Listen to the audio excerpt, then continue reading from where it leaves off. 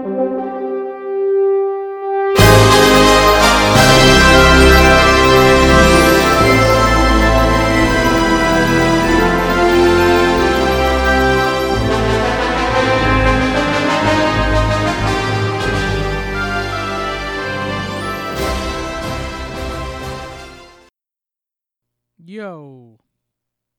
Hello there.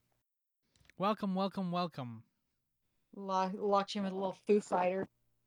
Little Fighters Foo.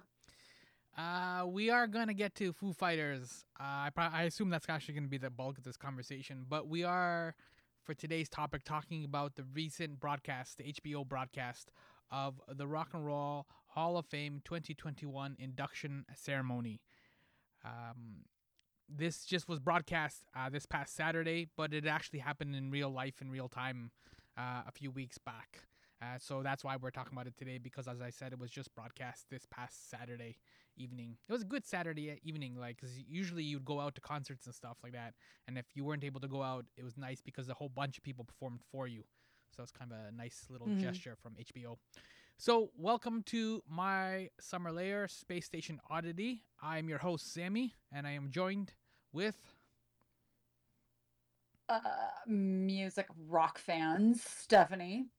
All right, that was a bit subdued today. That's so generic, but it is. I was going back and listening to the Foo Fighters again from the end of the broadcast, and and all of a sudden I'm like, I couldn't find a piece of my microphone when I should have been looking for it, and so I was a couple minutes getting late because I was busy listening to music.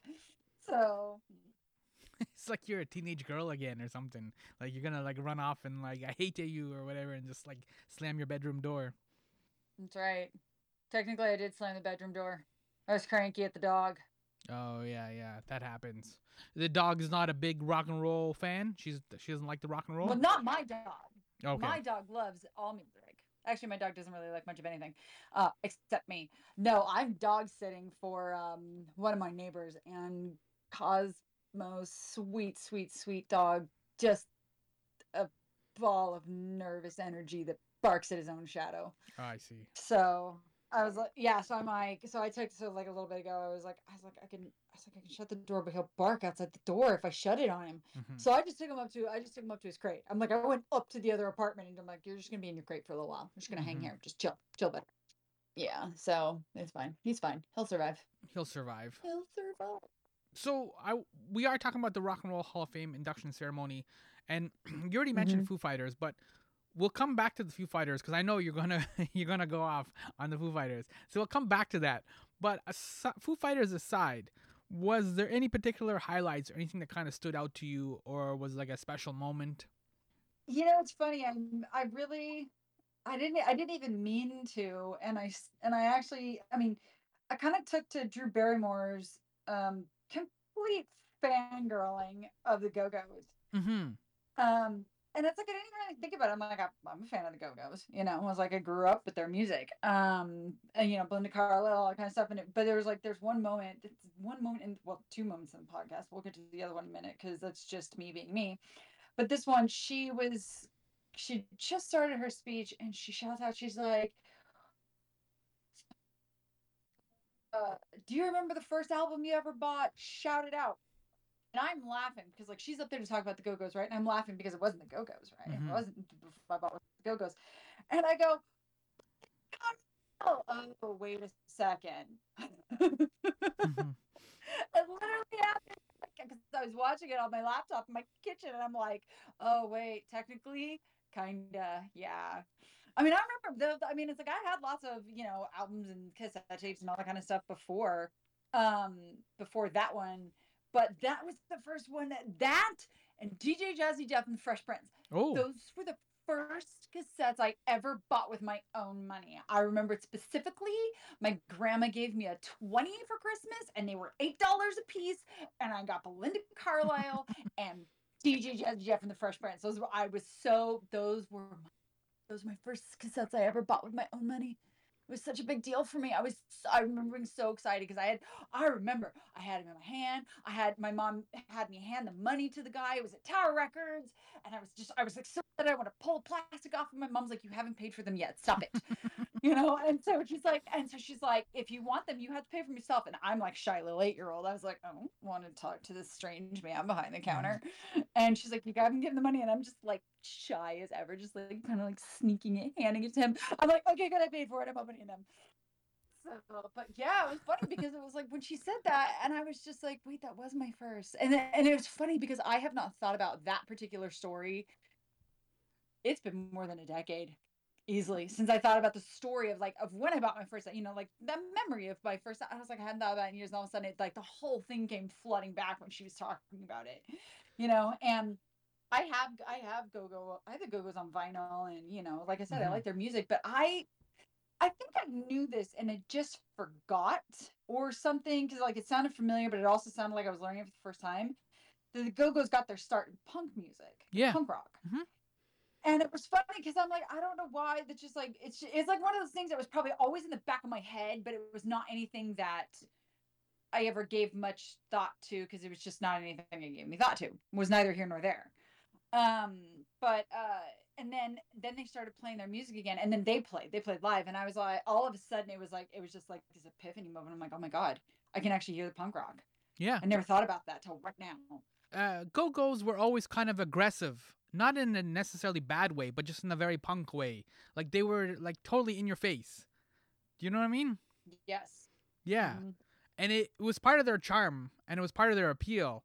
Because even as a kid, like growing up, I didn't know what punk was, but I was like, when you'd see like videos and stuff for the Go-Go's, even during their like quote unquote pop phase, you're like this was swagger, I guess, before swagger was properly named or invented. And that's what they had. They had this kind of like in your face aggressive swagger. They were coming in like gunfighters, and they were determined to like clean up the town like a sheriff, and then just kind of go on to the next thing as the tour kind of goes along. And that was kind of like really fun and confrontational. They were joyful confrontational.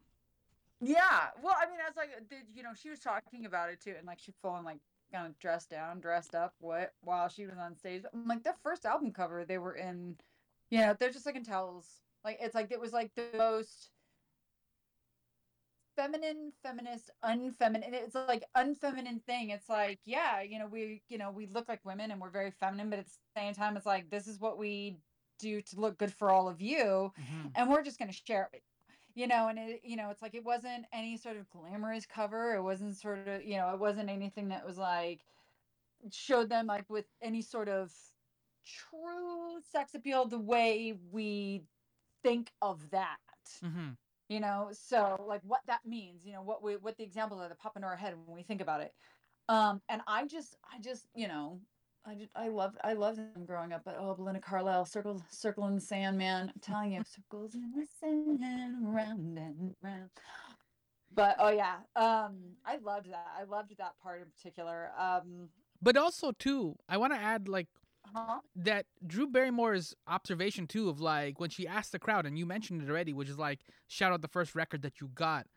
That's kind of an experience that's gone away. I don't mean to sound like an old man, but just like when you just constantly listen to Spotify all the time, there isn't that personal attachment. That story you just told, you don't have that.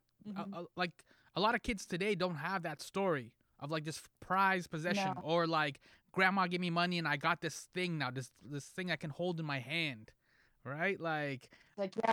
I mean, what are the stories now? It's like, oh, the very first playlist I ever put together on Spotify. You're like, okay, well, that's not, yeah, it's not the same. It was kind of like that to me is also like the value of the Rock and Roll Hall of Fame is you keep some of that past alive, those experiences alive.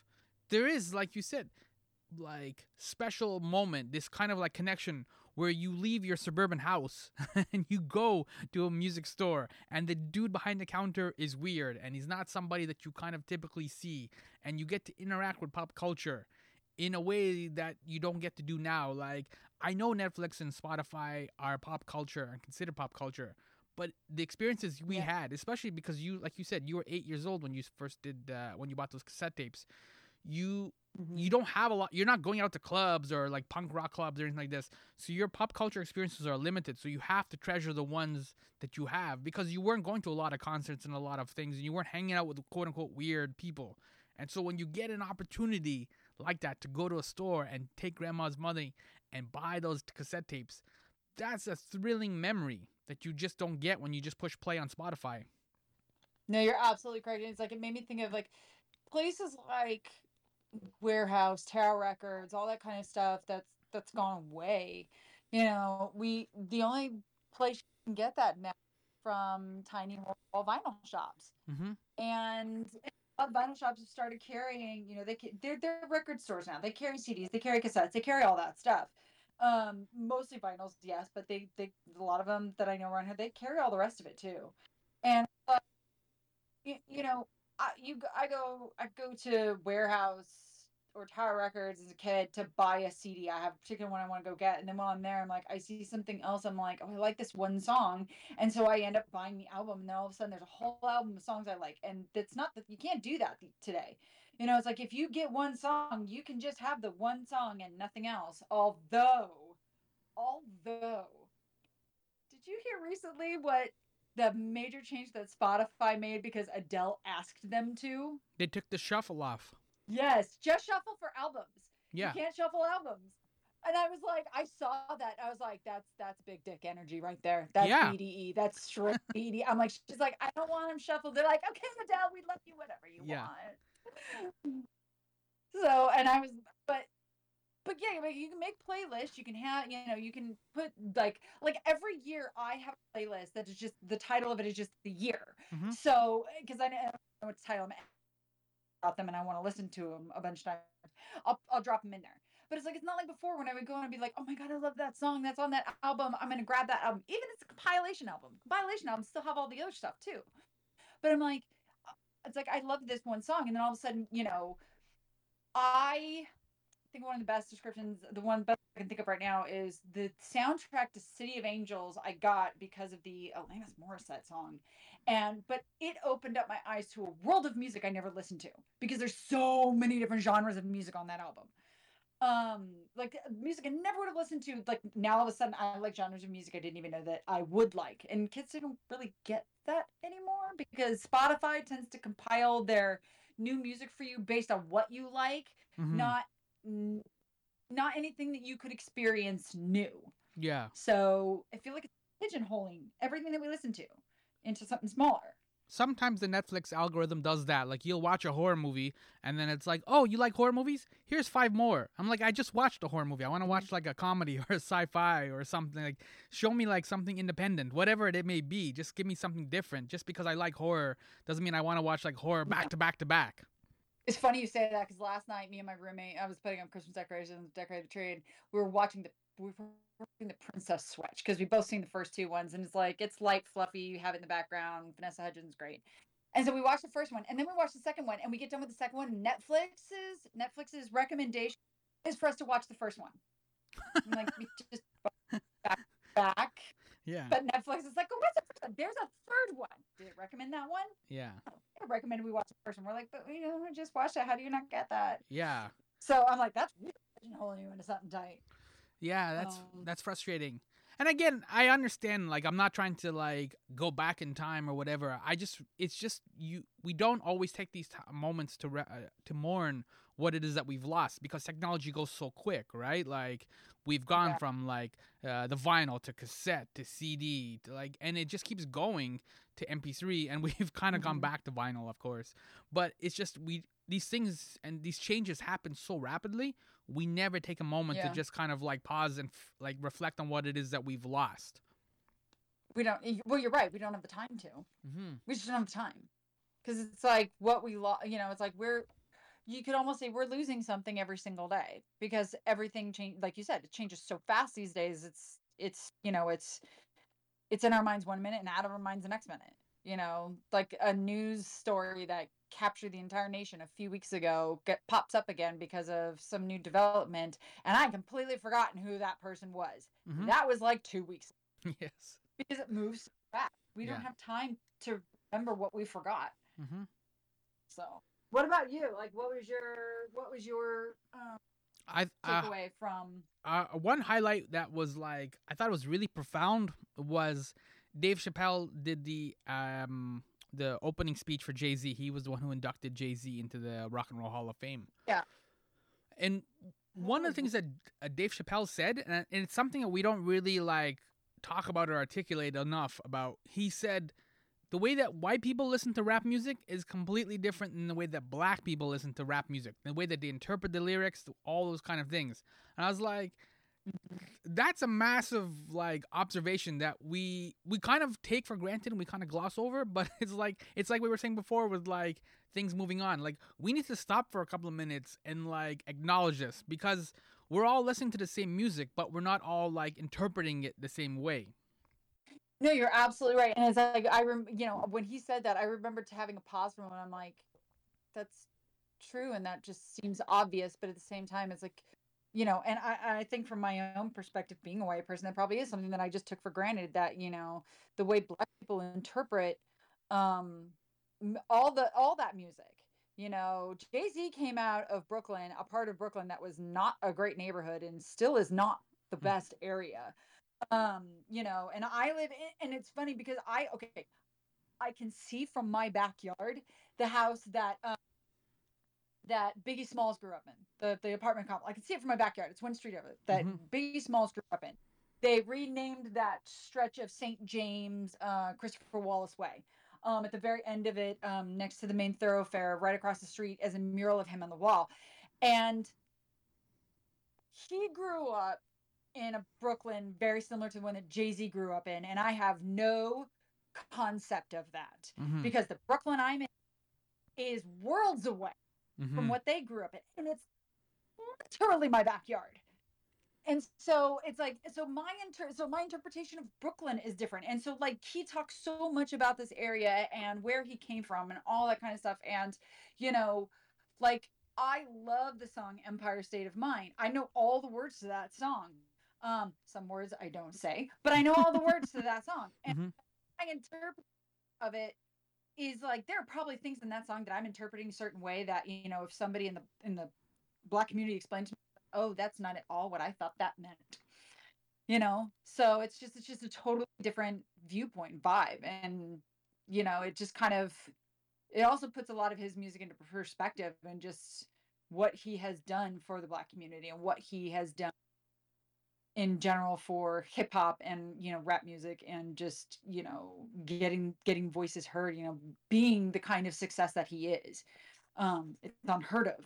I was gonna say, like in Empire State of Mind, there is a line. I should Google it properly, but Jay-Z basically says, if he's paying LeBron, I'm paying Dwayne Wade, and it's because drug prices are based on NBA jersey numbers on the street, and so he's not saying that he's going out to buy drugs.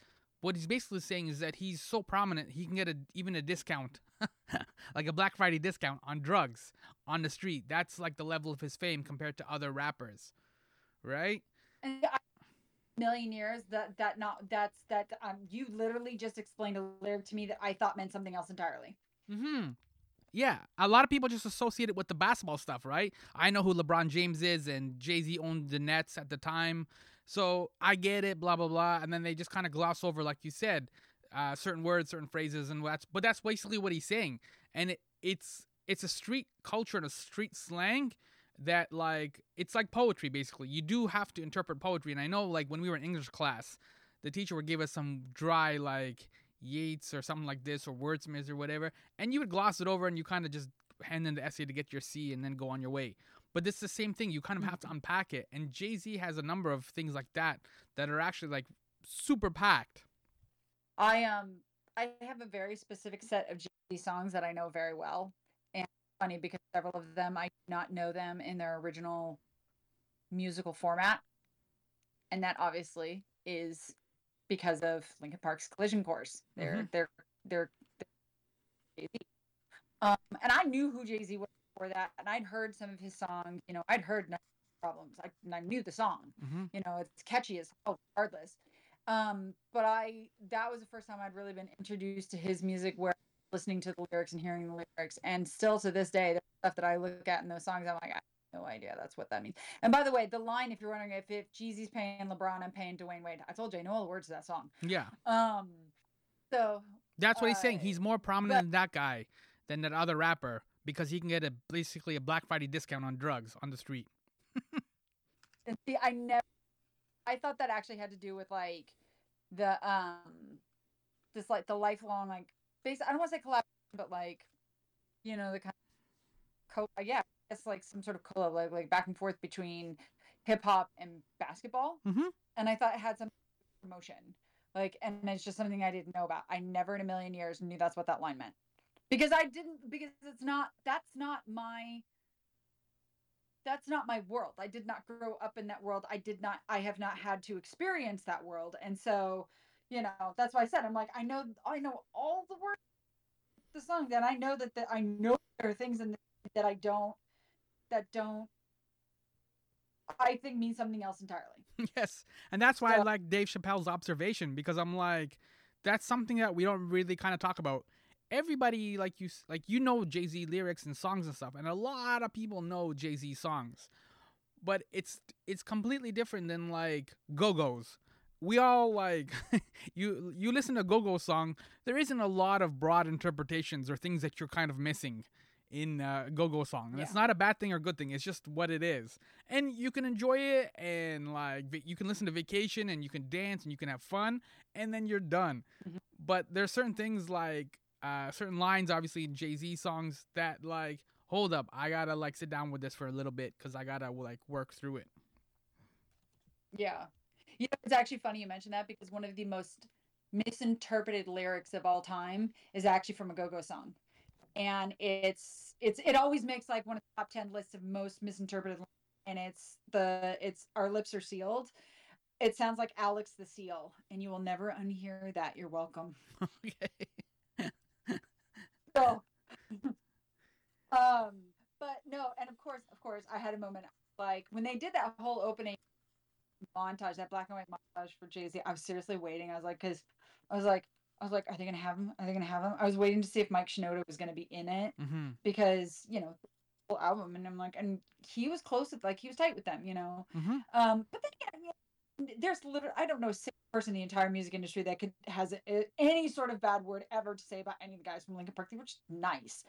But regardless, I was waiting, and that didn't happen. I was like, oh, okay, but they did show up in The the featurette, retrospect. yeah, Of yeah. course, I started like rocking out in my kitchen, as Mm-hmm. one does. But it's like, but they made a good point. It was, he was changing landscapes, and I think, and I look back now at Collision Course, and I'm like, especially now that we're so far removed from when it came out. Mm-hmm. G was already famous, but was like at a somewhat of a, like, from what I understand, was somewhat of a tipping point in his career right around then. And Linkin Park had released their first two albums, and there was actually like a 4-year gap between Meteora and Minutes to Midnight, and that's actually when Collision Course came out during that time. But Jay-Z was completely changing the way people looked at hip hop and rap music, and how they interpreted it, and what it could sound like, and what it could be.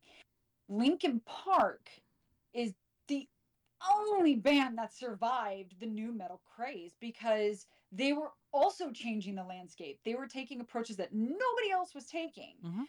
Um, and you know, Jay-Z is a musical genius. So is Mike Shinoda, in completely different genres. So I think that to have those two artists, of Linkin Park, Mike Shinoda, and then Jay-Z over here, to have them create that. I mean, honestly, there was that whole like thing for a while of everybody doing mashup albums. Name another one for me. Name another one besides Collision Course. The Danger Mouse one, the Gray album, where he mashed up Beatles and Jay-Z's what's the Back in Black album? Not the Black album, sorry. Jay-Z's Black album and the Beatles White album. It's called the Gray album by Yeah, Modest and Mouse. that's like, that's not, I mean, okay, technically, as a DJ it is, but I mean, this was Jay-Z and Linkin Park getting together. A lot of bands were doing that at the time. A lot of musical artists were doing that, this mashup, and they were not the pioneers of it. Aerosmith and Run DMC did it back in the 80s. Mm-hmm. I love that song. Yeah. I almost never always forget that song was like a Run DMC song first. I always forget that. Mm-hmm. But these two prolific artists who were also on like this like cusp of their careers, because the Linkin Park was just getting past the sophomore, not a sophomore slump, thank God. Jay-Z was like going from like Jay-Z to J fucking Z. And it's like to have them come together and to look back now and to see the trajectory of both careers. I'm like, I there's very few, like I don't know enough about the hip hop world to be able to say who I think should be in the Rock and Roll Hall of Fame. But if you'd ask me who in hip hop and rap should be in the Rock and Roll Hall of Fame, he would have been the first person I said. Mm-hmm. I could think of a laundry list. I'm like, there's a laundry list who should be in there, or that deserve to be in there, whether they are now or not. But oh yeah, he would have been the first one I said. Yeah, I like that point too, because they also acknowledged like big pimping, specifically very like via Missy Elliott, and like big pimping is like, I suppose there, like, I'm just so used to it from rap music, but I suppose you could take away that it's misogynistic or it's whatever. It's very immature. It's a very immature perspective in terms of relationships and in terms of women. But you need that song because it's a mark on the wall, like it's a definitive mark, so that you know that when he's evolved and he's kind of gotten like past that, if that song's not there, there's no way to properly measure the growth of an artist. Like you said, it's one thing to change your sound, but it's another thing to change your perspective, to change the lyrics, to change the topics and things that you talk about. And you need to have certain songs like that, as offensive as they may be to certain people, because then you know that that person is growing and evolving. It's the same thing of like years and years ago, Howard Stern realized that like he'd kind of come to the end of like putting on like Playboy bunnies and like women like porno stuff, all that kind of stuff, and he started getting rid of a lot of that. And he then started going to therapy, and he started doing like really good interviews, and he also started reaching out to a lot of people that he offended, and he started to make apologies and stuff like this, and his show went in a different direction. But the problem is that the people who have never listened to the new version of the Howard Stern show remember only like the porno and the nudity and all the other stuff, and they just constantly put him in this box, and they haven't allowed him to grow and to change, when in fact you don't stay on the air for like 20-30 years without constantly growing and changing and evolving. No, that's a good point. I'm like, you say the name Howard Stern, and like, there's a certain image that comes to mind. Same thing with like, oh my gosh, who's the TV personality? Chairs always get thrown. They have security. Jerry Springer. Oh yeah. A lot of people don't know. Was actually like, I think was he actually an attorney or just a politician? Like he was in politics. Oh, he was like something of Cincinnati, like mayor of Cincinnati or governor of Cincinnati or something like that. But it's interesting because like you hear the name Jerry Springer and the only thing you think of is chairs being thrown across. Mm-hmm. And who's your daddy? Yeah. And so, but he like his career was in an entirely different direction when he first started going. Mm-hmm. And so, yeah, it's interesting, like you look at that kind of stuff and it's, it's like you forget that a lot of that stuff that they're doing is just a performance. They're just putting on a performance. I think the only time, they're not necessarily who you hear on the radio show, who you see on the TV show, who you associate them with. Mm-hmm. So, and same with Jay-Z, is like a lot of the stuff that was in his lyrics, but that was music at the time. Yeah. That's, and it, honestly, it still is a little bit, but I'd say in the last few years, is when you really started hearing changes in hip hop and rap music, where they kind of started putting it in the back seat, calling every single girl, calling them all bitches and hoes and all that kind of stuff. And, it's like, I think one of the greatest rap lyricists of all time, I think, is almost a better way to say it, Eminem. There are songs of his I cannot listen to. Mm-hmm. Songs I like. I knew the Eminem show. I knew that when I had that album memorized start to finish. And there's some songs I'm like, I haven't listened in a long time, so I don't remember all the lyrics, but I'm like, I've gone back and listened to it, and I cannot listen to some of his songs, but you can still hear that there's, you can still hear the genius behind what he has put together, what he's structured in these songs, and the structure of the songs, but again, he's evolved as well too, and the things that he raps about now, like, you need to have those markers so that you know that he has grown and evolved, right? Like, if you if he was just still putting out Eminem Show, like the third or fourth version of that album now, he really hasn't kind of grown. He would have just plateaued. And that's true. I mean, it's like, and I don't necessarily think like that's the kind of music you have to put out to show that someone's grown. I mean, you can, there's lots of artists who don't do that, who haven't made music For that sure. talk about or anything like that.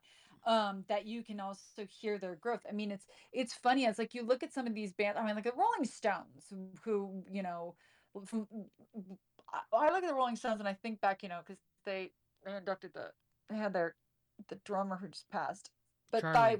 I was yeah, Charlie, which is I shouted his name at my computer and all of a sudden my roommate was like, "You call my name?" And I'm like, "No." He's like, "I swear I heard my." I'm like, "Oh yeah, no, I did yell your name across the apartment, but it wasn't you. It was a different Charlie." So, but you know, you look at the beginning of their career, and I'm like, and they literally look like an early Beatles and early Monkeys. I'm like, that's how they came across, and so they're one of the greatest rock bands in history. And if you think about, you think about them now, you think of what Mick Jagger looks like now, and you think about what Mick Jagger looked like when they first started. I'm like, that's not the same person. Literally, that's not the. I'm pretty sure that they just got someone who looked like him, and then he's just different. Yeah, Paul is dead. So, but they're all dead. Like, I mean, I could, you know, there I could go back and continue to talk about Linkin Park and how their music grew, but I will say that for another day because I need to spend at least one day not talking about them. All right, but you are free now to talk about Foo Fighters. We have covered a little bit of the Rock and Roll Hall of Fame induction ceremony. So if you want to get into, because you were talking about the Stones and the Beatles a little bit, so Paul McCartney obviously introduced or inducted Foo Fighters. What is the connection between Paul McCartney and Foo Fighters? Yeah, I know they know each other, but at the same time, I'm like, that whole speech, I was even like, why is Paul McCartney doing this? Yeah. But started going into this whole about his. I am certain this is probably a conversation they got drunk over once. But his musical trajectory from the Beatles and then post Beatles are Into like Wings. identical. Yeah. Yeah, into he was making jokes about, was Dave Grohl stalking him because, they started out in these bands and then tragedy struck and the bands broke up for whatever reason, and then he's like, well, he moves on. He decides he's going to start his own band. He's like, I'm going to do a band I play literally every single instrument. I got to give a name to the band, so it's not just Paul McCartney. So he calls it Wings. Dave Grohl's like, I can't just put my name on it. I'm going to call it Foo Fighters. And then where they went from there and how their careers grew. And Dave Grohl, his career in general is just such an interesting. I mean, yeah, Paul McCartney, guitarist, he could sing, all that kind of stuff, but that was what he was in the Beatles, and that's what he was after the Beatles. Dave Grohl, on the other hand, Dave Grohl was the drummer for Nirvana, and then he became his primary instrument is playing guitar loudly and in such an awesome the you know, so he went from being the background of a band that nobody really thinks about. They do more these days than they used to, but to the lead singer and lead guitarist of one of the greatest, he went from one of the greatest, alt bands of all time, their whole career cut short, to one of the absolute greatest modern rock bands. The Foo Fighters will be up there with the Stones. He'll be up there with, Eagles, with the Beatles, like all that, like not just because they're inducted, but because what they have done for the musical landscape, what Dave Grohl has done. He's arguably one of the greatest drummers of my generation.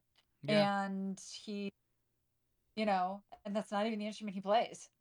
I still think I'm still the drum off that he got into. Oh, why am I blanking on her name right now? Oh, the little girl, the little black girl. Oh, that they did, and I mean she was at, if you remember, I put the one song that she wrote for him, which is just really cute. I put on my it's not just cute, it's awesome. Nandi Bichelle, that's right, yeah. Nandi Bichelle. So he was the very first, the very first time she ever actually met Dave Grohl in person and then performed that same day happened to be at the Foo Fighters concert I was at. So I got to see her jam with him. The Hollywood And it's Bowl, funny right? because like no, the LA Forum. LA Forum. Yeah, so it's just, you look at this insanely prolific drummer who's a lead guitarist and lead singer for the band that he's been in for 25 plus years. And then what this girl who also plays every instrument wants to battle him on is the drums. Mm-hmm. So, but you just look at all of these different elements that he's brought together, these songs that he's written, this music he's put together, and then and this band that he's created, and how he just the talent that he brought into this band that is still there, to this day. I mean, they did lose the guitarist. Pat Blanking Smear? on his name.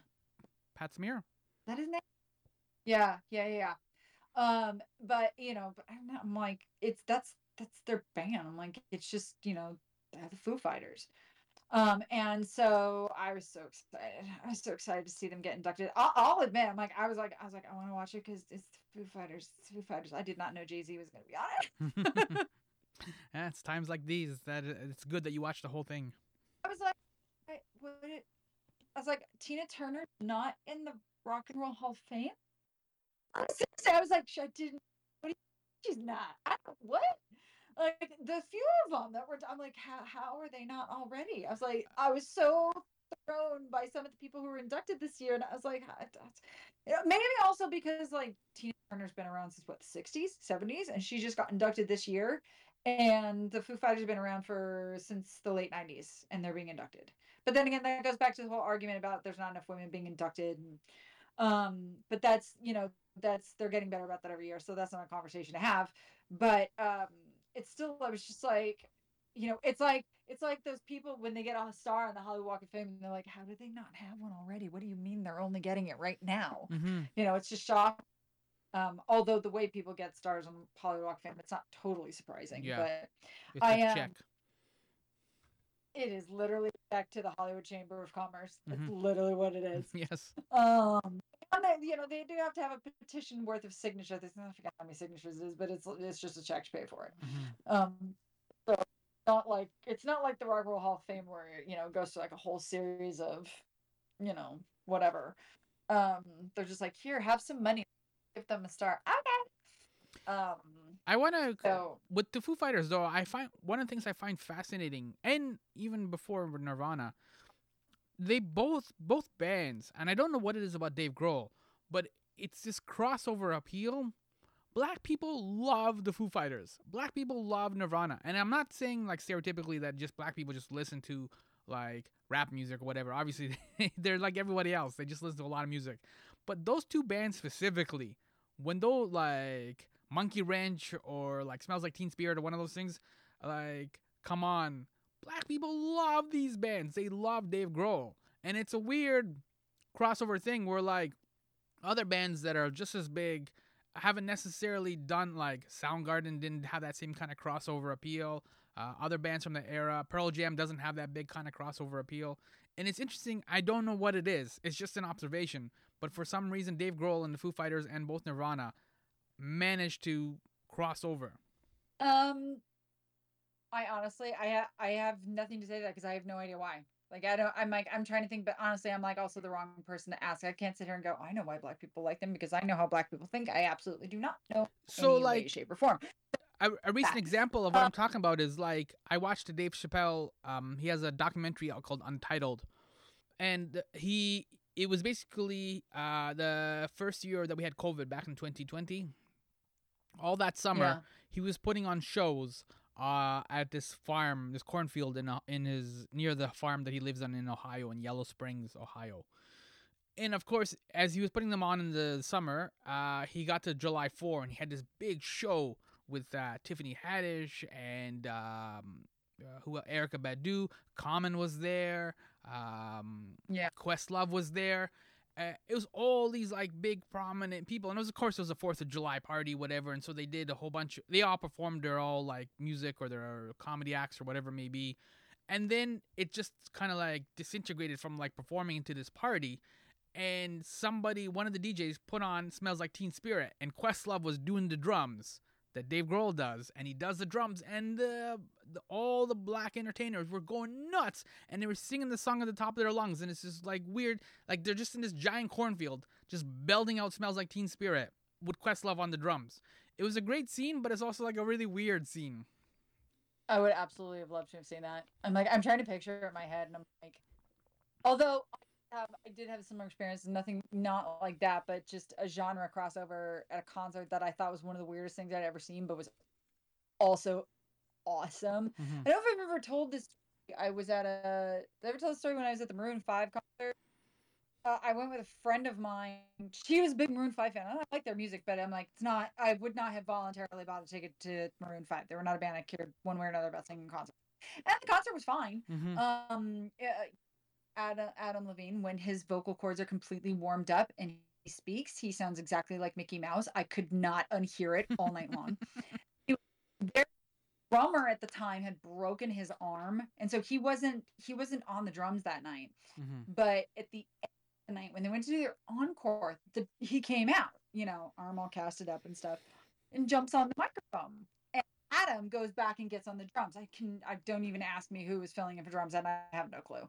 But he gets back on the drums. And remember Maroon 5. Maroon 5 has a specific sound to them that is very like rock and roll, like aughts, early, 2000 aughts rock and roll light. It's a very specific sound. Mm-hmm. Well, he gets back on, and their drummer gets on lead microphone, and they proceed to perform a kick-ass version of Highway to Hell.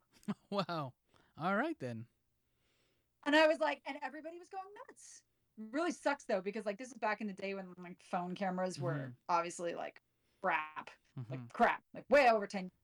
I tried to record it, and I was so bummed out because it just sounded mostly like you could not feel it. I could get a good recording now happening, but you couldn't feel it. Like it was just sounding like noise. I was so bummed. I'm like, yeah, but it was so awesome. And awful version.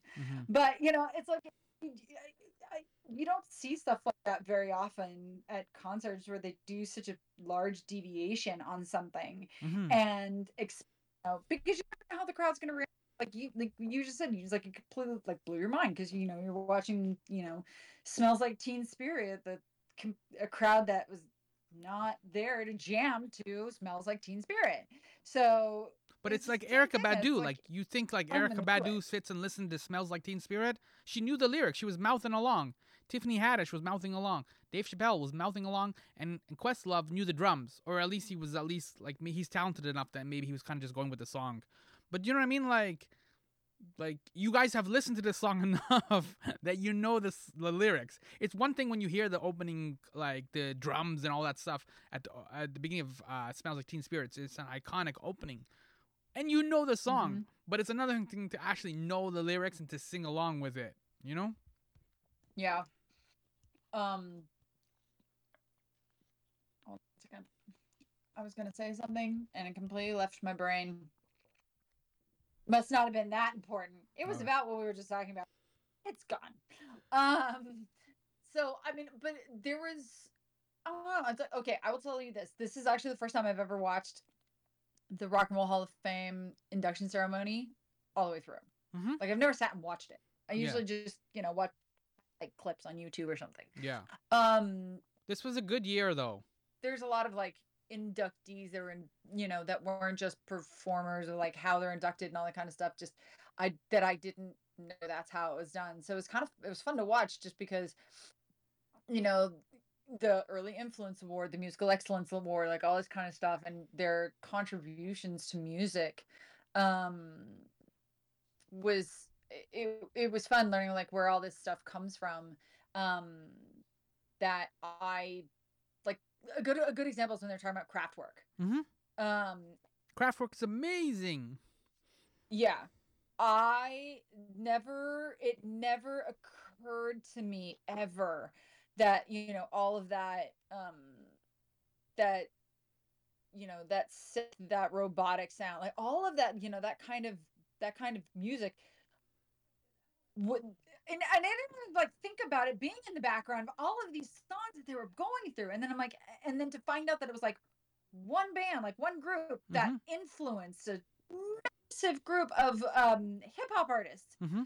And their sound that. So I guess that actually ties into this whole thing we're talking about. I had no clue. Now I have to go and listen to them. Ooh, I should see some Spotify just as themselves because I'm curious. But yeah, I'd heard their name before, but I was like, again, it's not anything that I really thought one way or another about, like, you know. But then to hear how they'd had such an influence. Mm-hmm. Yeah, I mean, Fantastic. you can see like even just something as simple as Daft Punk, right? Like you can draw a Mm-hmm. clear line between Kraftwerk and Daft Punk, uh, Mm-hmm. and like, but that's the beauty of the Rock and Roll Hall of Fame and this whole like music genre in general. Is like how do you get from Kraftwerk to Daft Punk? Because there's other bands in the middle, like they had the little featurette with Depeche Mode. Lots of Yeah. bands like New Order were big synth guys as well. There's like lots of little things, but Kraftwerk also had a lot of like melodies and voices and stuff. And there's like little bits of like Beach Boys stuff when you listen to it. Just how they kind of layer sounds and how they layer melodies is which you don't normally like you don't think that music would evolve from like Beach Boys to Kraftwerk, but here we are. Mm-hmm. It's I I love finding out about that kind of stuff. And I'm kind of kicking myself now. I'm from a music family, not professionally, but my dad is one of the biggest guitar collections I've ever seen live, and he plays every single one of them. And there's a million different types of guitars in there. There's bass, Mm-hmm. there's electric, there's acoustic, he's got a banjo, like, all kinds of stuff. And he plays or did, before he's just older and really can't play them anymore. But my brother learned to play the drums. My brother learned to play guitar. I play piano. I'm a singer in the family. I'm like, we're all influenced. And if there's, and I know I've mentioned on this show before that, the thing that kept me and my brother from killing each other when we were growing up is our common ground where Star Wars was concerned. But it's like me and my dad and my brother. It's just I'm such a different animal than them. That it's like we never, the three of us, like, or at least me to them, never really understood each other. Me growing up today. But if there's one thing that we've had in common, it's our it's our love of music and the the different types of music we love and why we love it and how it's not because I like this song and it's pretty and it's catchy, but the things that we know about it going in, the things that we learn, um, you know, so um watching this, like I said, I'm kicking myself because there's so many things I learned about music that I didn't know, and I'm wondering, okay, like if I'd actually, if this was a thing I watched every year, how much do I think I would have learned in years past about influences like that Mm-hmm. sort of thing. Things that, talking about, Jay-Z's early career and his influences and how he got started and who influenced him and who he influenced, like all this kind of stuff. I'm like, yeah, I know Jay-Z and I really like his music and I think he's an absolute genius top to bottom. But like there's a lot of stuff in there about, just his journey and the, where that all ties in, things that normally like are important to me. That's the kind of stuff I like to know. So now I'm like, oh, I'm just gonna have to watch it every year now. Just Yeah, gonna have to make the list, yeah, and I might that's go back and watch old. yeah. It's the thing with music because a lot of music is like currently what's happening now. Have you heard the new Adele? That's how we kind of talk about music, right?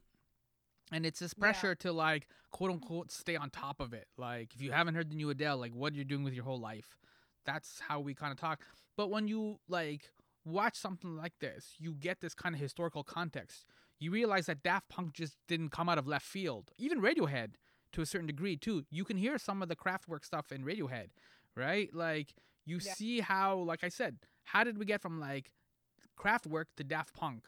Like even this induction ceremony, it started with Carole King, and you can hear some Carole King in like she's like kind of almost like the pre Adele, right? Just kind of like Mhm. this voice and this like talking about relationships and the songs that she has. You can almost see like you can draw a line between like I feel the earth move to Rolling in the Deep. Granted, Adele is a much more of Yeah. a bigger powerhouse and all kinds of things like that, but you can start to see how we got to this point. These little gradual evolutions, the way that like dinosaurs had like scales and had all these things, and then they ended up like fish or something like that. It's these tiny little evolutions, and that's what I think this show is great at because it gives you that historical context. You forget these things didn't just come out of a void. They just weren't birthed Yeah. whole. Radiohead didn't just come out of nowhere. Radiohead comes from a long, noble tradition. Mm-hmm. No, you're absolutely right about that. And uh, it's just the way music influences music influences music. You mentioned Rolling in the Deep, and you mentioned Radiohead. And Radiohead's their most prolific album, it says, is Kid A. Mm-hmm. And I know I said that, and I don't really know if this song is on. Um, what album is okay? Really, I'm thinking of Creep. But I can't remember if it's on that album or not. Now I'm blanking. I'm like, I'm going on this whole thing about the album, and I could be wrong. But Okay, computer. the song, it's my roommate was looking for a version of that he could sing live that was in a particular key for this past weekend, and I cannot tell you in the last few weeks how many versions of that song I've heard. Really good versions. And people that get influenced by this music and then go in and do these cover songs that are completely different vibe, or just like it's an elevation, or just like a great interpretation of this music. And it's like these artists, whether they're famous or not, or whether you found like a really good cover, like they're influenced by these artists. It influences them and influences their music. And you get these opportunities to see these artists who have a certain way about, have a certain approach, taking influences that may have nothing to do with their sound, and kind of merging them and making it their own. And I am, if there's I am fascinated. I have one of my biggest playlists on Spotify outside of my Park one, which has days worth of music on it, is is my cover music Mm-hmm. playlist. Because of that, I love songs and how these these artists who are influenced by music and how they make that their own. And it's like you said, it's like it evolves into something. Um, and I'm just like, uh, you know, I the reason I also mentioned Adele though is because he I'm sorry, I can't stop talking about Linkin Park. Chester used to randomly Linkin Park lead singer of Linkin Park, known for a particular sound, used to do, and I heard it once, "Rolling in the Deep" live. Oh That was wow. like one of their side songs. Mm-hmm. Yeah, you can find it on. Actually, I I got Spotify open right now.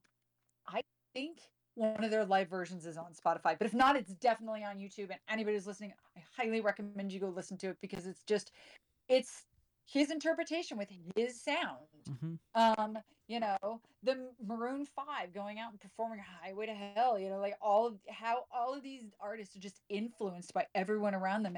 And you like you said, it's all, you can almost say it's all very, very nepotistic, and it's just like it's all within this tight community, and it's created vastly different styles of music across the globe, Yeah, because everyone is influenced by everybody. music is one of the things where like almost everybody consumes music because a song is generally 3 minutes or 5 minutes, unless it's like Stairway to Heaven or something.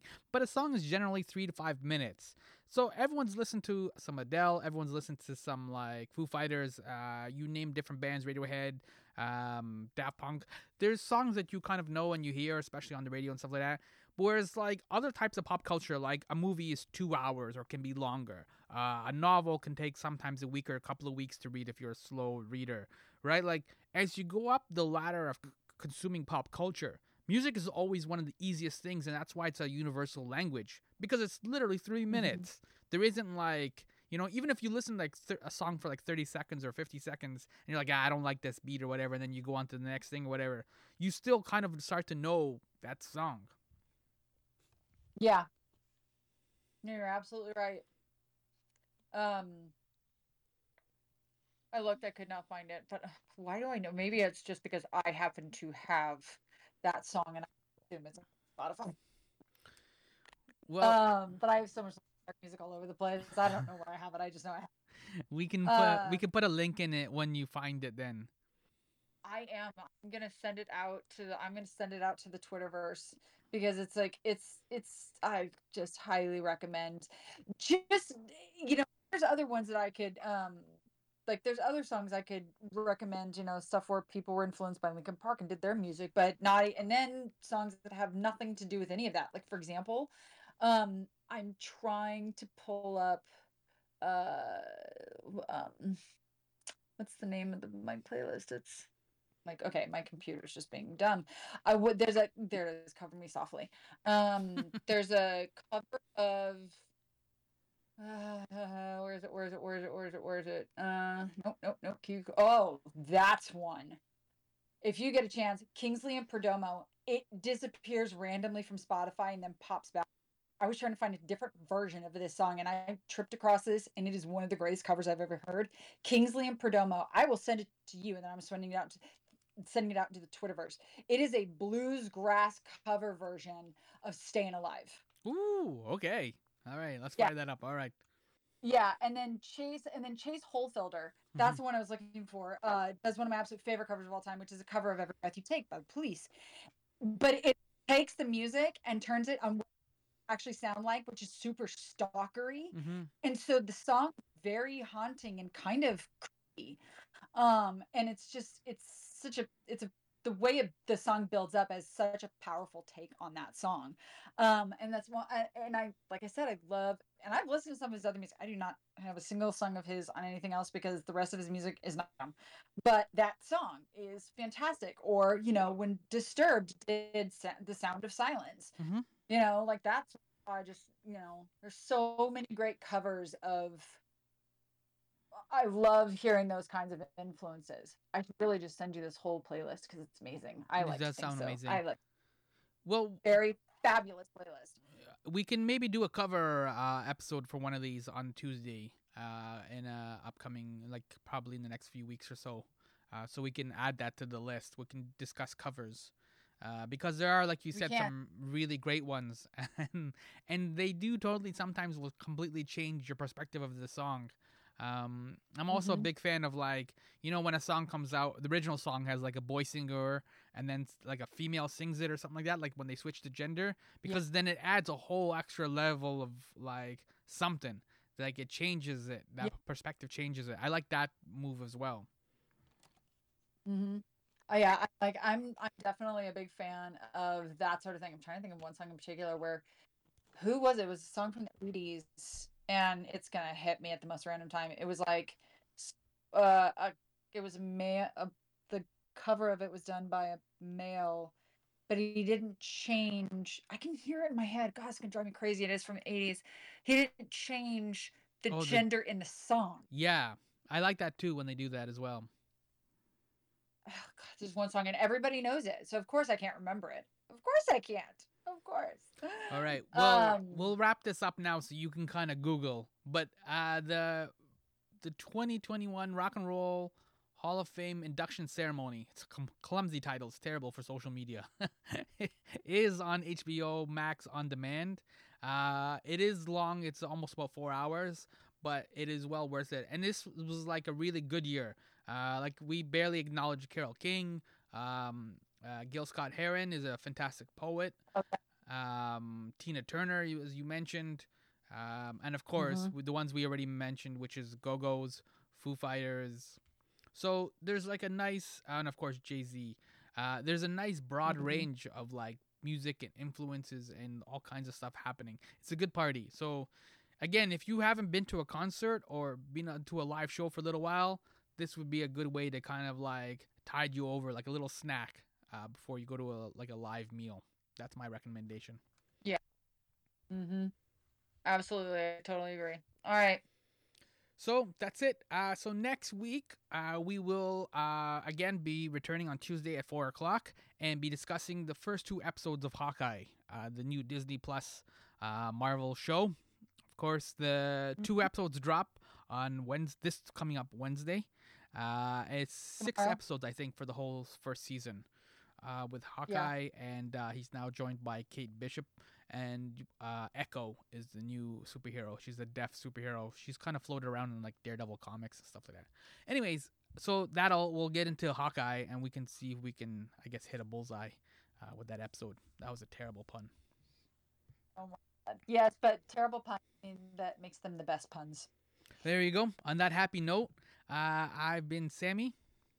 I've been Stephanie. I really got nothing extra to add today. I mean, we all know that I'm a music nut, and I really can't add to that. Anyways, I'm Stephanie. All right, that's a good way to end it. We covered quite a bit, but there's always room for more. Thank you for hanging out. Peace out, everyone.